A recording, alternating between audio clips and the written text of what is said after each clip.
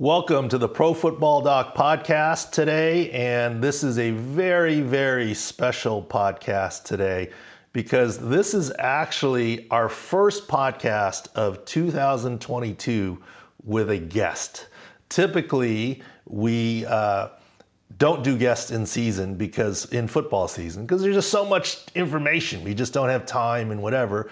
In off season, we like doing guests, deeper dive things, and we hadn't gotten around to it because with Sports Injury Central now, we're doing NBA and Major League Baseball, so we've actually had a lot of stuff, but we're breaking the seal here. We've had a lot of guests on Pro Football Doc podcasts over the years. I mean, big time guests, in my opinion, from, the Teddy Bruschi to the Matt Hasselbacks, Phillip Rivers, you name it, but also big time, Adam Schefter has been kind enough, and Ian Rappaport. But today's podcast guest, I don't even know how to describe Rich Ohrnberger here. Obviously, Rich, welcome to the show. You're a friend, you're a neighbor, you're an NFL player, you're a Big Ten champion, football player, but you might now be best known as being a newsbreaker, scooping Schefter, Rappaport, and everyone else on the Tom Brady /BA thing. Welcome to the show, first of all, and very patriotic. You know, red, white, and blue there. That's very Patriots color, even very patriotic there. Welcome to the show. Yeah, thank you for having me. I love what you're doing with the website, especially now being a retired football player and being very interested in my fantasy football teams as opposed to the teams I used to play for. Your website and your Twitter feed is a must for everybody. So yeah, that it is a pleasure as always. And like you said, neighborly. It's good to you've been on my show many times. It's good to be on your show now. No, it's great. And look, I think your Twitter's a must follow. You're breaking national news out of San Diego. Tell us about your experience with that, because let me tell you, maybe some people don't know what you had said. Maybe recap it for them. And I think you got a lot of slings and arrows tossed at you after you said what you said. And then in the end, I mean, you obviously have to feel exonerated, right? Well, what's interesting is none of that stuff really bothered me or impacts my life in any ways. The truth of the matter is, no matter if you're breaking good news or bad news, somebody's going to be upset by it, because good news for a player could be bad news for a franchise. Good news for a franchise could be bad news for a player. And fandom, as we all know, and fans are very fickle people. They're very emotional people. And so my reporting, specifically talking about what you're alluding to with the Buccaneers and the fractured relationship between Bruce Arians and Tom Brady, when that report came out, there were a lot of naysayers. There were a lot of people who didn't believe that was accurate at the time, especially when Tom Brady unretired and elected to come back and play for the Buccaneers. But in my opinion, and after hearing what I heard from multiple sources connected to that story down there in Tampa, I was blown away that they were able to bury the hatchet, because there was real discord during the course of the 2021 season. So I was giving the Buccaneers flowers. I was saying things like, geez, for Bruce Arians and Tom Brady, and for this coaching staff and Tom Brady to fix whatever needed to be fixed for him to come back and play for them, good on them. And truthfully, even after Bruce Arians stepping down from his role as head coach, handing the reins over to Todd Bowles, and resuming his work with the Buccaneers in a front office position only, I still give them a lot of credit, because there was, I believe my reports were accurate, there was a lot of issue between Brady and his head coach, and for him to, in some ways, find a way to make this work. Bruce Arians, maybe he was forced to. I don't know that. That would be speculation. But to find a way to make all these pieces come back together and fit, credit to that organization, credit to Tom Brady for doing it for one last run, because I don't know if he re-signs with the Tampa Bay Buccaneers, but I do know him being there makes them a Super Bowl contender. Yeah, and you make some good points here. I mean, obviously, I saw your reports and I saw some of the people panning you, but I know you well enough. It's not worth it to you to make noise if there's no noise there. You wouldn't go with something. You're confident in yourself and what you're doing. You're not trying to do that. And what you said wasn't horrible. Look, I don't know about you, Rich, but I'm not trying to throw. I'll say, my wife and I, we get along great, but we have our discord moments, right? And that doesn't mean that you ever hate each other. And I'm not. The bottom line is your report about putting in the game plan and then Arians coming in and red penning the thing. I thought it very plausible, but where I jumped on and really believed you is when Bruce Arians went so hard against the report. It's like protesting too much, right? As Junior Seau would say, if you violate the 10% rule, if something's more than 10% true, people get sensitive, right? If it's not 10% true, then it's okay, right? I mean, you can make fun of me I'm a bad athlete, okay? I'm old, right? But you can make fun of me for that and I'm okay with it. It doesn't really matter. But if you strike too close to home, then that's where, he went so far as to say, I don't even have a red pen. I don't think you were saying it was literally a red pen. It was just marking it up, like making some changes, right? And if he went that far, I was like, there's something to this. And, I also jumped on it because Bruce. We lost lights in my studio. Oh, because you got the fancy, you got to move around a little bit. Don't worry about it. There we go. That may not be the last time during our conversation. you got to talk with your hands more and, wave and your studio lights will stay on. No, even with the Antonio Brown thing, okay, when he walked off, right? Bruce Arians said, he opened the press conference after the game with, Antonio Brown is no longer a part of this team. Not Antonio Brown won't be a part of this team going forward. He opened it by saying he is no longer part of the team. And I was saying, I never heard of someone literally being cut right before the press conference, whether it was on the field or whatever, right? You got to talk to the GM and what have you. So there's some hyperbole in that, obviously, and I'm not calling him a liar, but it's just interesting. So I clearly your report was real, but Tom Brady's an adult. Look, if you think he and Bill Belichick, and you can comment on this, saw eye to eye the whole time that they were there, that's just not true. I think Tom's like, I endured this for a long time. I lived in Dad's home for a long time. I have my own house now. I want a little more control, right? You were there. To me, I've heard them all. Maybe you can share. The Tom Brady stand up. What do you know about this in front of the team, right? Kind of stuff. Well, I'll start from the start with some of the things that you addressed there. You're absolutely right. Conflict is an important part of any relationship, whether it be a marital relationship or a player-coach relationship. Obviously, conflict isn't limited to any one relationship. It's a part of every relationship you have and an important part. So, like you said, just because there's conflict doesn't necessarily mean that a relationship needs to end in order to fix it, right? And also, just because there's professional conflict doesn't mean that personally you can't play nice with somebody, right? So maybe it doesn't work as coworkers, but maybe you get along with somebody better as a person, away from whatever field it is that you work in. So there's a lot of different levels of conflict, and there's a lot of different reasons why conflict occurs, and there's a lot of different ways to resolve conflict. But if conflict wasn't important to Tom Brady in the least bit, you could argue that he would still be playing for the New England Patriots.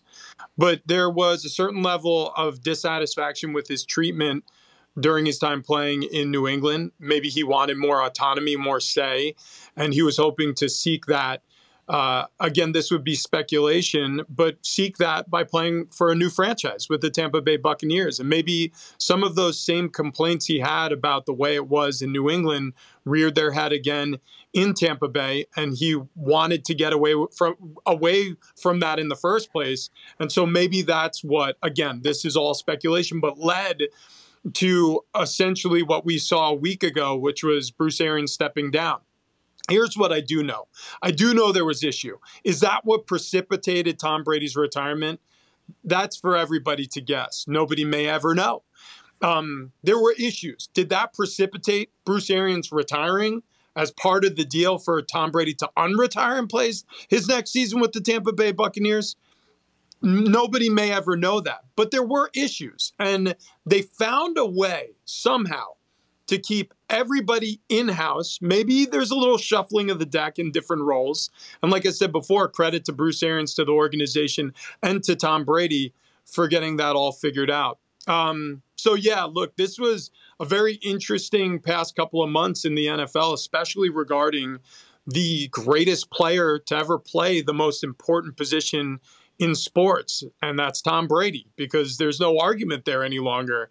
We'll see what happens with this upcoming season, but when you have an elite quarterback, you've got a chance to win it all. And not only do they have an elite quarterback, but they have an elite roster. And the NFC, there isn't as much competition around that conference as there is on the AFC side. No, absolutely there. And just so people who don't fully know, I mean, you have sources, you've been around, but you also have direct eyes and ears. I mean, you played with Tom Brady. You saw what was happening in New England, et cetera.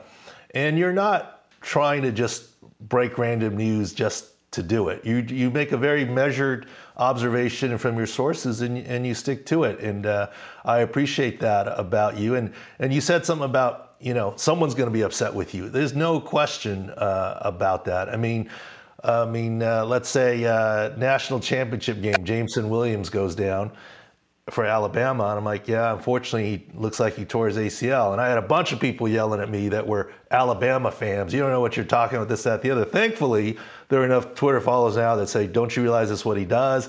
And every time I dabble in the football world, people know, but every time it goes outside the football world, it's like, how can you be a doctor? You didn't examine him. It's HIPAA, it's unethical. All that stuff comes, and I'm like, I've vetted it with attorneys and ethics officers. As long as I'm clear that I'm not examining, I'm doing off video, I can give an opinion from the outside. It's not a diagnosis, and so yeah, I think you're right. I mean, Twitter is like Yelp, right? I mean, there are some people that love to stir it and mix it up. Well, and let me comment on that, because like and like you've seen, you have reactions sometimes to things, but I love that passion.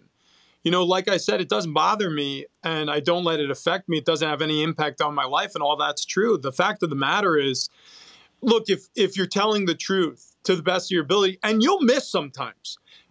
I'll miss sometimes. It's part of analyzing things. It's a part of, reporting on things. As long as you're honest about that, I would prefer 1,000% to be wrong sometimes and honest, rather than be 100% accurate and lying to people, because nobody's 100% accurate. So you'd be lying to people if you tried to pretend you were. And I love the passion, though. When people are mad at you, or people are upset at an outcome that you predicted correctly in your field, or when I'm analyzing something honestly, and maybe there's a fan of a certain starting quarterback and I think his latest performance stunk. Well, I have to be authentic and honest about it, because if I'm not doing justice to my role in this weird sports universe we have as an analyst. So you got to appreciate the passion, because that passion breeds interest, and interest is the reason why we're even here discussing it and anybody's listening to us in the first place. No, that's absolutely true. You bring up some interesting points. So how often, I know it happens, like in your dealing with people in the NFL and talking, a lot about things that are happening, but how do you manage like which stories you withhold and which ones you run with, right? And, I'll bet you thought about, am I going to break this Tom Brady one or not? And there are a lot of other back things that you hear, but you say, well, I'm just not going to go with that. How do you manage that? Well, I mean, look, I mean, my role typically is not somebody who's going to be breaking news on a daily basis or even a monthly or annual basis. It's not really the lane that I reside in all that often. And oddly, lately, there's just been a lot of information coming my way. And so it's just, you have to be very discerning, obviously. And like I said before, you have to be honest. So if you get something wrong, it's important to admit if there is faults along the way, and also kind of speaking out of the same side of my mouth. If you have something right that doesn't sort of feel like it's fitting the popular narrative, you also have to stick to your guns, and you also have to make sure that you 100% with the same authenticity that you reported something with, you back up that story with. So look, that's a tightrope that, like you mentioned earlier in this conversation, that Adam Schefter has to walk constantly.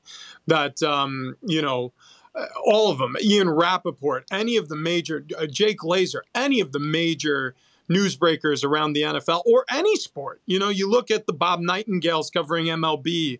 You look at the JP Morosi's covering the MLB. The Ken Rosenthal. These guys are given so much access, whether it be relationships with agents, players, front office folks, wherever the information's coming from, they have to fully vet it before making it publicly known.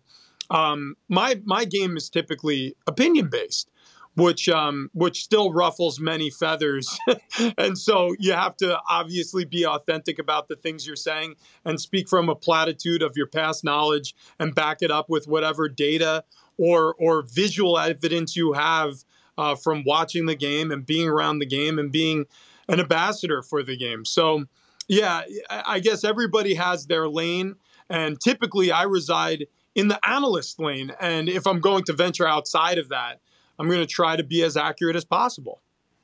Well, you and me both. I decided a long time ago, and I think was lucky, that I would only use analysis. My eyes, my ears, my brain, looking at video. It would be unethical of me, and I never call another athletic trainer or a team physician, hey, what's your guy got? They wouldn't tell me anyways.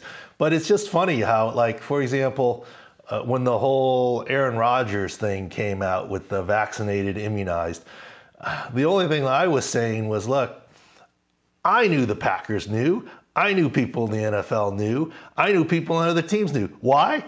I knew about it. I mean, if I knew about it here in San Diego, I can't be the only one. And I didn't go with it because potential HIPAA and why, and, I didn't, whatever. And all I was saying when Aaron Rodgers controversy came out is, to say that the Packers didn't know is ridiculous. I mean, guys in other teams knew. I knew. I mean, it is what it is.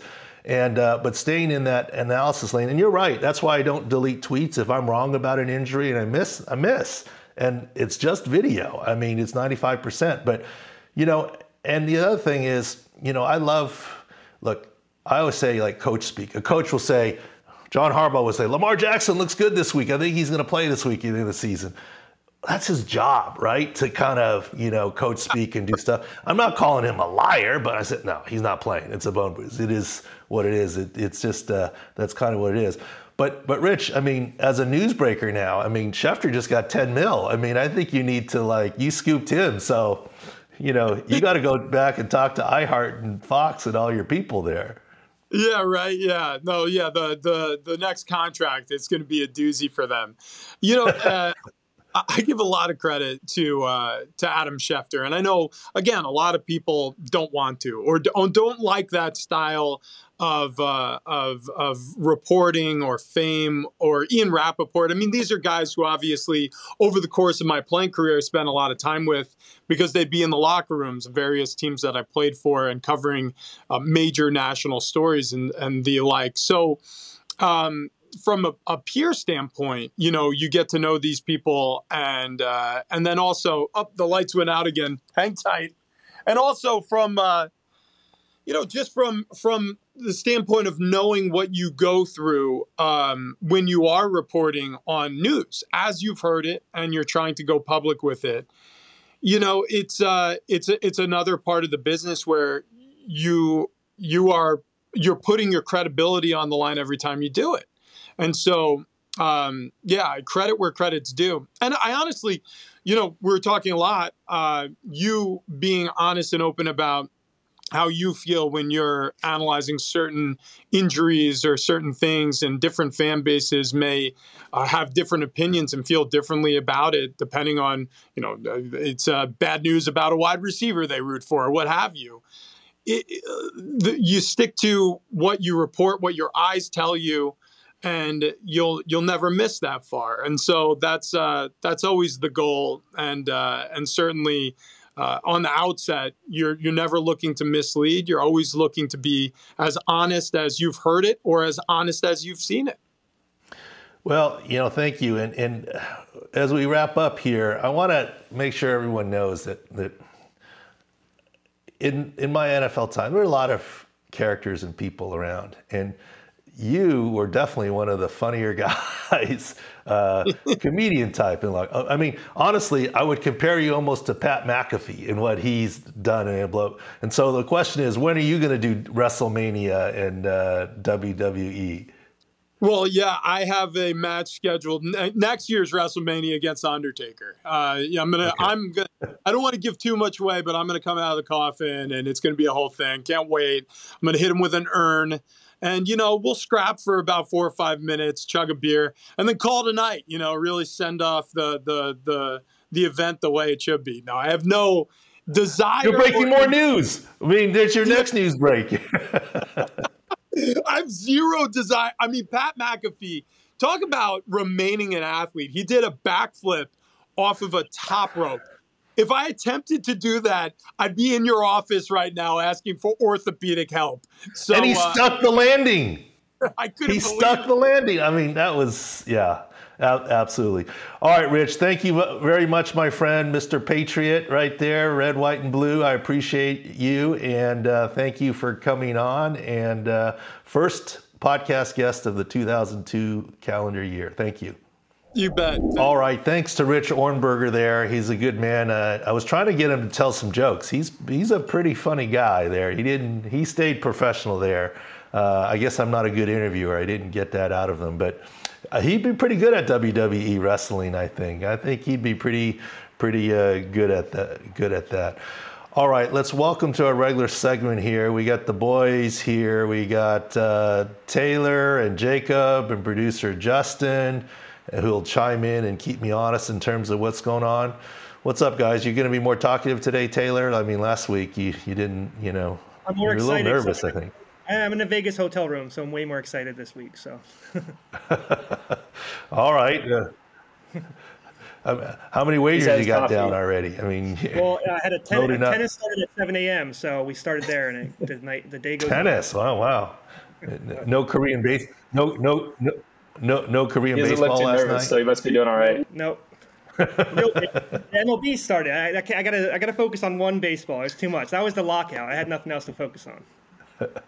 All right. So we got a lot to cover today. So we'll try and go through it. I just try and go by what's newsworthy. Obviously, the NCAA game tonight is huge. Masters week. No, I'm not going. I had thought about it. Too much travel. We got, NBA playoffs around the corner. Lots of injuries there. Major League Baseball. Boy, they're dropping like flies. We'll cover that. NFL. You got the draft and other things to cover. And then we'll have a Beast of the Week. So leading off, let's see. What do you guys want to cover? We'll lead off with North Carolina versus Kansas. Let me ask you guys this question. That game, Duke versus North Carolina, was pretty good. I thought it was a great game, right? And a couple of observations I will make there. First of all, it's amazing that was the first time they ever met in March Madness. It's amazing. And conspiracy theorists will say, well, because they always keep them apart because of TV, whatever, the East Coast bias, the whole thing. But was it just me, or did Roy Williams seem a little extra happy that North Carolina won in the end? I mean, I understand that's his team and he's going to be happy. Now, what's Roy Williams going to be doing tonight? He was Kansas and North Carolina, right? I mean, okay, one more as an alma mater, but still. But didn't he seem like, for a public figure, like really extra jacked that North Carolina won that game? Or was that just me? Move so fast. Never seen him move that fast before. he jumped out of his seat and he stayed there. Do you guys think Coach K should be in the GOAT conversation? Absolutely. I mean, it's hard to do anything good for that long and have that sustained success. I mean, especially college players and the way the game's changed and you're recruiting one and done guys and you still have that kind of success. That's difficult to do. I don't know Coach K. I have a lot of respect for Coach K and the longevity of what he's done. I would actually say no. Here's why. I mean, maybe I'm a prisoner of being West Coast, but John Wooden, 11 out of 13 years, right? I mean, that's the GOAT. That's the Tom Brady. But here's the other thing where I think he's, 42 years, amazing. I take nothing away from Coach K, period. Amazing what he's done. But is he the baseball player that hit 25 home runs a year and played for 20 years? Yeah, he's got 5 titles, so he's won. He's won some World Series, so to speak. But here's why I don't know that he is in a GOAT conversation. Tom Brady would not be the GOAT with all of his accomplishments if he lost more games to Peyton than he won, right? He just wouldn't be the GOAT, even with the Super Bowls and whatever. Yeah. Right. Coach K's Duke's number one rival is North Carolina. What was Coach K's record against North Carolina? Under 500. 50 and 50. He was 50 and 49 before losing this game. Can an Ohio State coach be labeled a GOAT if he's 500 against Michigan? No. Just a question. Great play. Great coach. People will probably hate me for that. That's a side comment. Yeah. I just, I don't know that he's a GOAT. You can talk about it, I guess. But, I mean, GOAT in terms of longevity and what he's done, he's a great coach and the whole deal. Take nothing away from him. But I'd have to say that's not close to what John Wooden did. And it was a different era, different time, different whatever, and probably cannot be replicated today. But Coach K, 42 years is pretty awesome. All right, sorry about that side note there, but Bacot, he's going to play. This is the Super Bowl. He's going to play. Tape it up. Yeah. But how well? We've said 6-score, low 80s. I think offensively and rebounding, he can be okay. He's a big-bodied guy. I mean, he might not sky and be athletic, but, rebounding defensively is about blocking out, and he's going to get all of those. Right. And offensively, I think he knows where he's going, so he still can shoot and score some. But defensively would be my worry. And, I didn't watch all of college basketball, but the most impressive player from Saturday to me was David McCormick. Absolutely. And what's his FanDuel prop? So right now he's at 11.5 on FanDuel, yes. And he's gone over that prop back-to-back games, 15 the game before last and 25 in the last game. So, he's become the focal point of that. I think the low prop value is a prisoner because he had the foot soreness throughout the season and didn't play much. So his season average is only 9.5. Right. And yes, North Carolina has more bigger players, including Bacot, but I don't see Bacot being as effective defensively, and 11.5 seems easy, but I don't know. I'm just going off of medical. Of course, McCormick could get in foul trouble and not make it, but he scored 25 last game against. Foul trouble, though, Doc. I think Bacot's the one that's going to get in foul trouble. I think that's why I think that even more McCormick, I think, is going to be a big thing. That's defensively, it's going to be a huge issue, and I think Kansas has changed their offense. Before, Remy Martin and a couple of their guards were their key point producer, but the last couple games in most of the tournament, they've come into a very heavy post play. So McCormick should definitely take advantage of that injury, like we said. All right, so that's the big game tonight.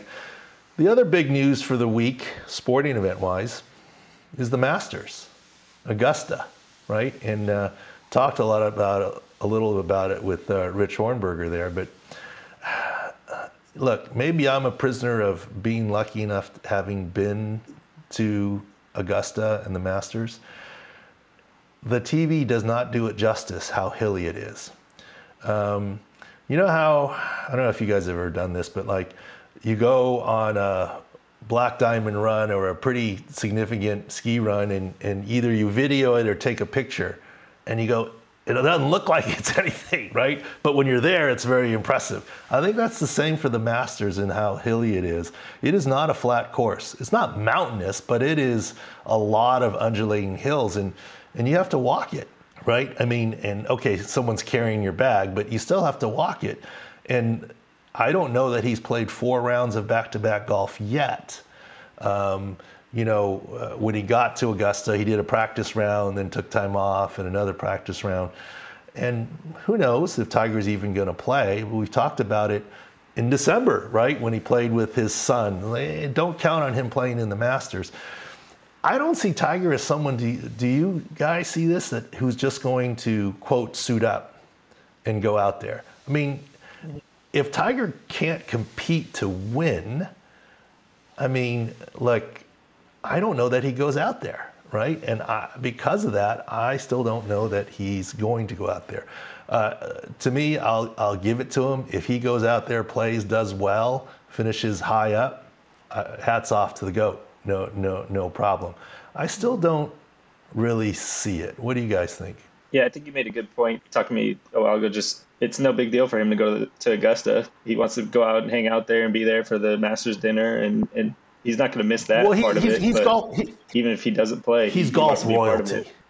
It would be news if he couldn't go.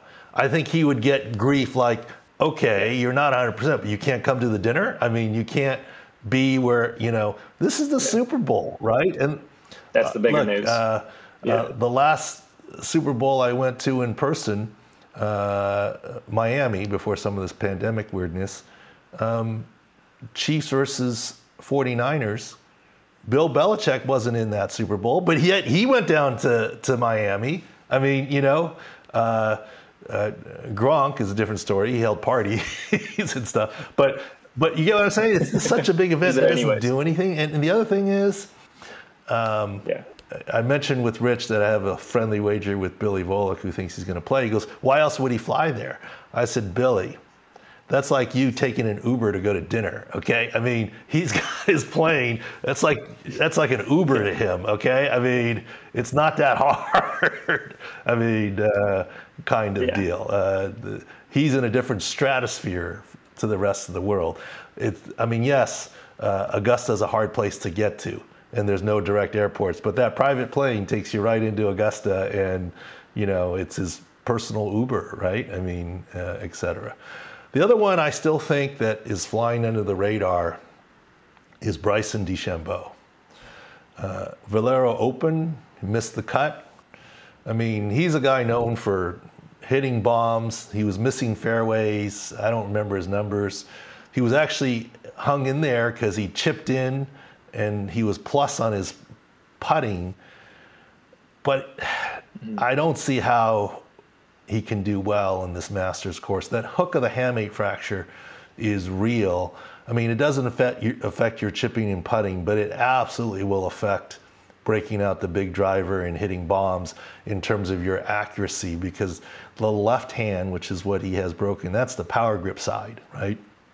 And that hook of the hamate. And so the left hip as well. Left hip too, right, for hip turn, but left hook of the hamate. And hook of the hamate fractures we've talked about don't heal. So I still am, you guys are, I'm in California, I don't gamble, but look at some of those props up there at FanDuel or otherwise, Taylor, the individual matchups or whatever. I think there's some opportunities there.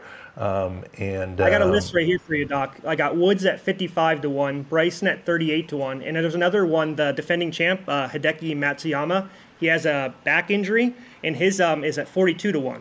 So there's multiple, big-time golfers that have, big shot odds, not to... Yeah, and I think those are all, people like that. They see a name, but the defending champion with, I think it's his neck issue. But I think all those three of those are, go buy a Powerball ticket. I mean, that's. We wrote less than a week ago that Bryson and Tiger weren't worth a Masters bet, and they both dropped it odds since then. I think Bryson was 29-1 and Tiger was 50-1, and now they're lower than that. So that tells you what the books think about that too. Well, yeah, and but Tiger is Dallas Cowboys on steroids. Like, the Cowboys never get the right line because they have so many fans, right? So their odds are always pushed a certain direction. But Tiger is that on steroids, right? I mean, when I retweeted yesterday and said some stuff about Tiger, okay, he's, we'll see. I mean, he's saying, let's see if he can compete. And I made some, my analysis, and boy, there were a lot of people that were coming at me. Why would he be there? He's the GOAT. He could do it. Like, a lot of people came at me. I'm just giving an opinion. We'll see. We'll see what happens. And I'm not deleting any tweets or anything. If he finishes top 10, I will, hats off to him. I don't even think that's in the realm of possibilities for Tiger at all, but it is what it is. And here's the thing. We do have a panel of doctors. They agree with us, and a good number of them, myself included. I don't think I'm a golf, oh my God, expert, but I have operated on PGA players. I have covered, the golf tournament at Torrey Pines in the past. And, just knowing body mechanics and other things, I still think he's not really going to go. All right, so where do you guys want to go next? That was Masters. Where do you want to go next? Let's go to the Lakers real quick. I mean, everyone's talking about them, but it's I think we've been on the injury angle from the start. I mean, we wrote how it's kind of derailed their season. Now LeBron's missing key games with that ankle, and then the Baker cyst on the left knee. This is kind of the 1 year that injuries have caught up to him. Right, and he's played a lot of basketball, the whole thing. But if you think about it, at the beginning of the season, it was Brooklyn Nets versus LA Lakers in the finals. One's out of the play-in spot, the Lakers, and Brooklyn is still barely in the play-in spot, right? I mean, between injuries and in Brooklyn's case, COVID, Kyrie, and and Harden leaving, and injuries, no Ben Simmons. And Ben Simmons, I think, once we jumped on the epidural, once he said epidural, they said he's not coming back. I don't think he is at this point in time. The word is leaking out on that. And LeBron's ankle obviously is a bigger deal, so I didn't catch up. Obviously, Lakers did not win last night, I assume, with LeBron out, and the Spurs are ahead of them in the play-in, right? I assume they beat Portland. Spurs are 2 games ahead with 4 left. Yep. But they have the tiebreaker. That's Monday. So 4 left, 2 games, and the tiebreaker. Mm-hmm. So, right now. So the magic number is now 2. Yes. 2 San Antonio wins, and the Lakers are out. 2 Lakers losses.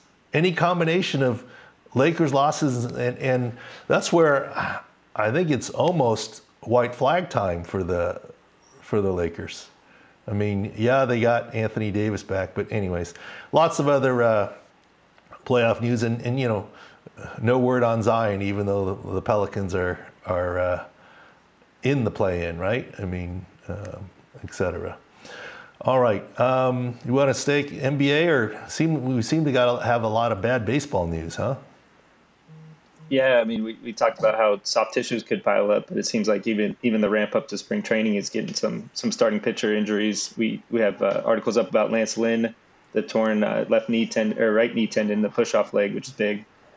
Jack Flaherty pitching through the SLAP tear in the labrum. I kind of want more details on that from you, Doc, just about how is he trying to pitch through that? I mean, he's kind of downplayed it, said, oh, it's just inflammation. I've dealt with it before. It's an old tear. How is that going to affect him this season?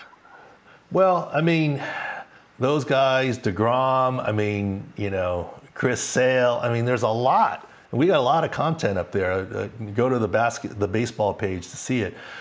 But Flaherty, okay, Lynn's issue, he's having surgery. It was a partial tear of a tendon. Does anyone think he's coming back in 4 weeks? I mean, 6 if he's lucky. I think the over/under is closer to 2 months and change. I mean, he's a pitcher. He's got to get back into throwing shape, and you can't get an overuse of your elbow or shoulder. I mean, don't draft him in fantasy, at least not in the usual spot.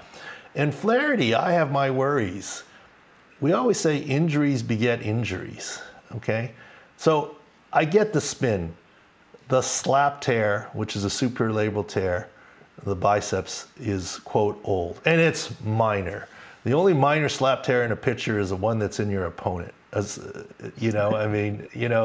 For you as a pitcher, the deceleration after, you throw your whole body weight into it, the slap as it pulls, that's a big deal. And that can lead to compensation, leading to inflammation, the bursitis, the oblique strain that he had previously, et cetera. So injuries beget injuries, especially throughout the kinetic chain. And that's why we worry about lower body in pitchers. And the fact that he has a slap tear, how old is Flaherty, by the way? 26. So he came up very young, 21. He's had great seasons. Mark my words. Flaherty will have a slap repair to his shoulder before his career is done. Will it be this season? Don't know. Could be. He's been trying to plow through it. Slap tears don't heal. It's going to get worse over time. He will have surgery, in my opinion. What's the recovery timeline? Assuming the slap tear is real. What's the recovery timeline? Is that like an off-season surgery? Yeah, typically. I mean, if he has it now, he's done for the season, right? So he's missed his window to do it. Yeah. And we'll see. We'll see what happens. And if he continues to struggle, you'll see it coming. And then Ronald Acuna was 10-day IL. I take that as good news. Mm-hmm. Right. It could have been 60, right? Well, I have a question about that, Doc. Yeah. When the DH, is that allowing players to come back early because they're not going to be in the field? Because I agree with you. If there was no DH, Acuna would probably be on the 60-day DL, right? I think you're right about that. Yeah. It's the hardest thing is to play in the field. How he tore his ACL is playing in the field. Yes. There's very little danger for his ACL for his hitting, and there's a little bit of danger perhaps with his ACL as he runs the bases, a little bit, but more in the field.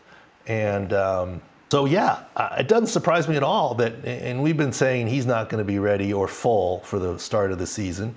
10-day IL is probably good news. Maybe they can get him to be a DH, later in April or early May, and short of 60 days. But and baseball is one of those sports where you don't have to be 100%. I'm not calling anyone soft, but 85% is a good day in football. Yeah. Baseball, 85% you sit and wait because you can't be as effective. If you have a hangnail, you got to be in the 90s, 95. If you have a hangnail when you're a pitcher, you sit your start out. You don't pitch. You're going to tell a football player. Oh well, come on. Let's not look. All right, let's not go there. I'm not calling. Look. The days of you do need your hands or fingers, and a hangnail can be a big deal. A blister's a big deal on a pitcher, right? Yes, but I agree with. Let me tell you one thing that I came away. I went to spring training with my 9-year-old son. I hadn't been in a long time. What impressed me. Of course, we spent a lot of time out on the minor league fields, right? And, chasing down balls and stuff. Honestly, what very much impressed me is top to bottom, you do not have any baseball bodies anymore. The guys are thick. They really looked much more like football players. And especially even going down in the ranks into the minors, there were a lot of big boys. There is a premium on physical talent now in baseball that's transitioned all the way down. It's not the stereotypic Babe Ruth with the pot belly, or quite honestly, San Diego great, Tony Gwynn, especially late in his career, obviously a great athlete. You don't have that anymore. These guys are all built and in shape. And same throughout sports. I mean, when Tiger came up, he was the fit dude, and you had others that were whatever. Now, every one of the golfers are the fit dudes, right? It's hard to find one that's not fit. the training, nutrition, everything has changed, and I think it goes down to baseball as well. All right, what else we got here? I think that's a perfect segue to the NFL. Let's not forget about the NFL. Yeah. This weekend is recheck combines. Mm-hmm. So the second free trip to Indy. There is a new thing this year. I used to have to go to Indy for this recheck, and literally you'd be there for, an hour of work, maybe, or 2 hours max, all the way across the country, change planes from San Diego to Indianapolis, go against time zone. Now they have a Zoom option. So I think half the team will be in person, and half the team, not for COVID, but for just travel logistics, are going to say, we can just get it off of Zoom, what we need. Look, all these guys coming off an ACL tear, let's say Jameson Williams, he was 6 weeks post-op when he was there at the combines. Now he's maybe 10 weeks post-op or 12. He's still not going to be ready. There's no big difference. And, I guess there was a posting that Schefter tweeted through his agent of, look at how well he's doing, high knee drills. I'm like, well, A, that's not ACL specific. B, we tweeted about it. You look at that and say, oh, that's his left knee's the ACL knee.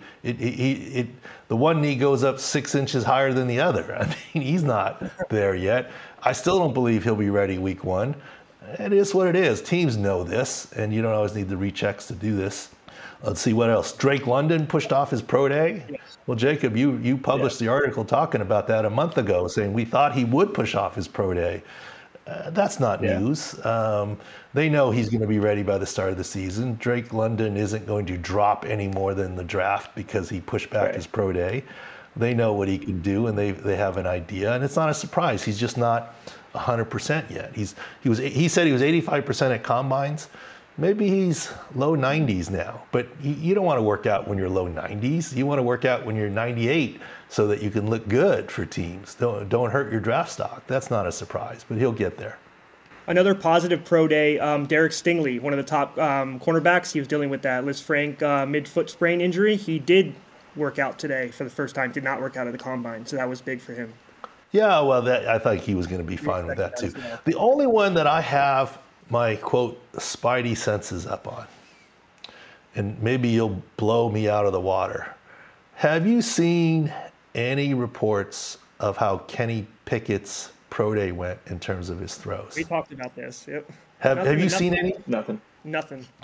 We certainly heard it from Malik Willis. Willis, yes. Absolutely. Kaepernick got more coverage his pro day from his Michigan day. He did. Kaepernick had more video than Pickett did. What's that? Who did? Kaepernick had more video. Oh, Kaepernick, yeah. There might be what something to that. What about the Ole Miss guy? Matt Corral? There is no video of him.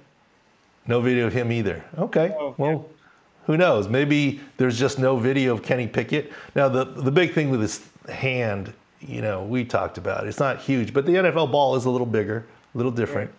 Right. And it would have reassured me to see all this video or reports of he completed 37 out of 37 passes and, right? The hyperbole that comes out.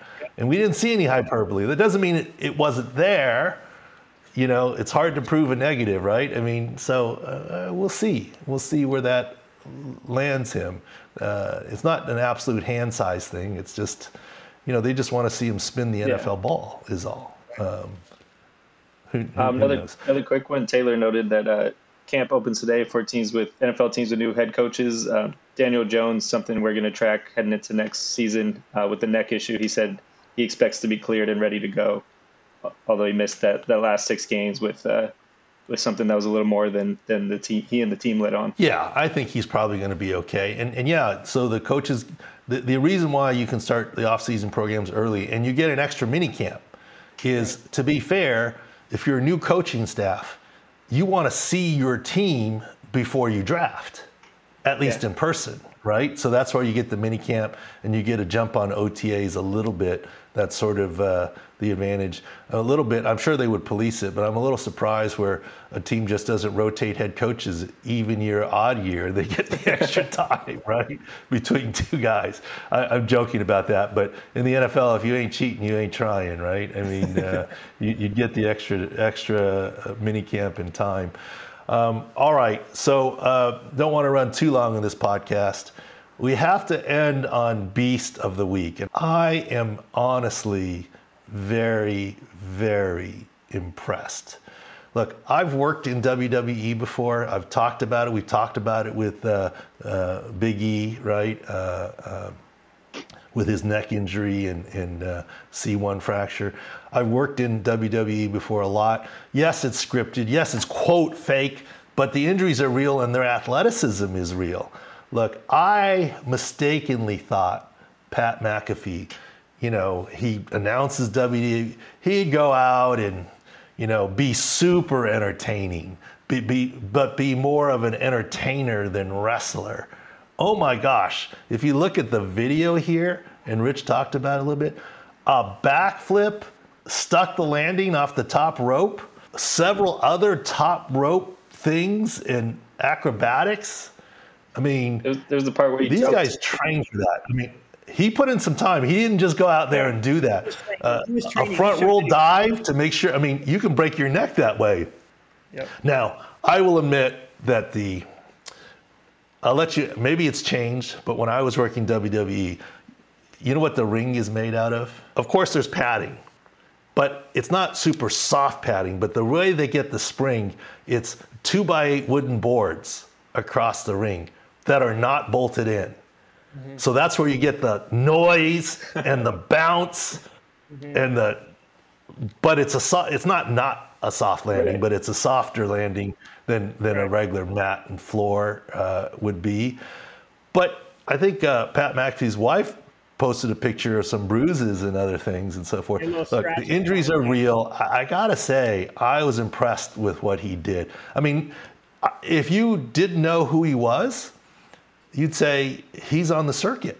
I mean, I was very impressed. So with that, I got to look, he was going to get his millions regardless for that appearance. And look, I thought he would do some fun things like, whip the crowd up. And, I think it was predictable that he would grab the microphone in the middle of his match and start commenting on the match. I mean, those are what I mean, entertainment value things that I think he would do. But he actually wrestled. I mean, of course, there's some theatrics in there. All right, he made some fantastic moves. So for that, I have to give Pat McAfee, our friend Pat McAfee, the Beast of the Week. I think he's showing that kickers are people too. They're athletes, but heck, maybe we'll try and get Pat on the show sometime. I've always found a difference in my limited experience.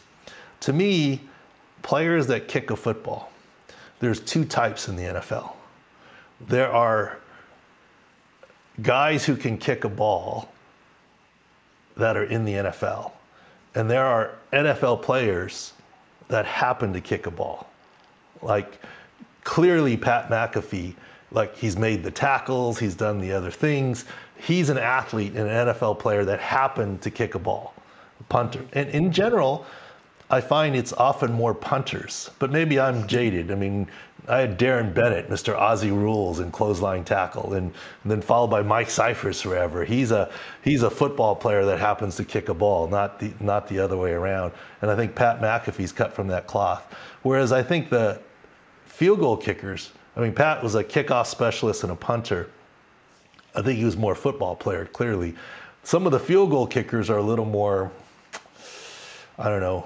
golfer-like mental game in your head, kind of thing. Whereas I think a lot of the punters like Pat were straight out football players. And so he's our Beast of the Week. You got to look at the video. You haven't seen it. I was very impressed with what he did. All right, guys, anything else you want to close out on here? No, just always check out for updates. Sports Injury Central. We have a lot of baseball coverage. We're going to finish NFL draft coming up. That's going to be big for us. And then obviously NBA playoffs. Yeah, and I'm appreciative of the whole team here. Thanks for coming on, guys, and appreciative of the Sports Injury Central docs and there's a lot of sports, a lot of stuff going on, and I think that's very helpful for us. Thanks for listening and watching, and let's see what happens tonight with North Carolina, Kansas, and the Masters this week, and a lot of fun things. And obviously, let's restart. We made some calls today. Make sure, let's do a report card next week. Gotcha. If we're wrong, we're wrong. Let's talk about why we're wrong and what happened. So make a checklist of some of those things that we've talked about here, and let's grade ourselves next week, or you guys can happily give me some grief and point things out when we're not correct next week. But on that note, Sports Injury Central, 6score.com, Pro Football Doc Podcast. Thanks for watching and listening.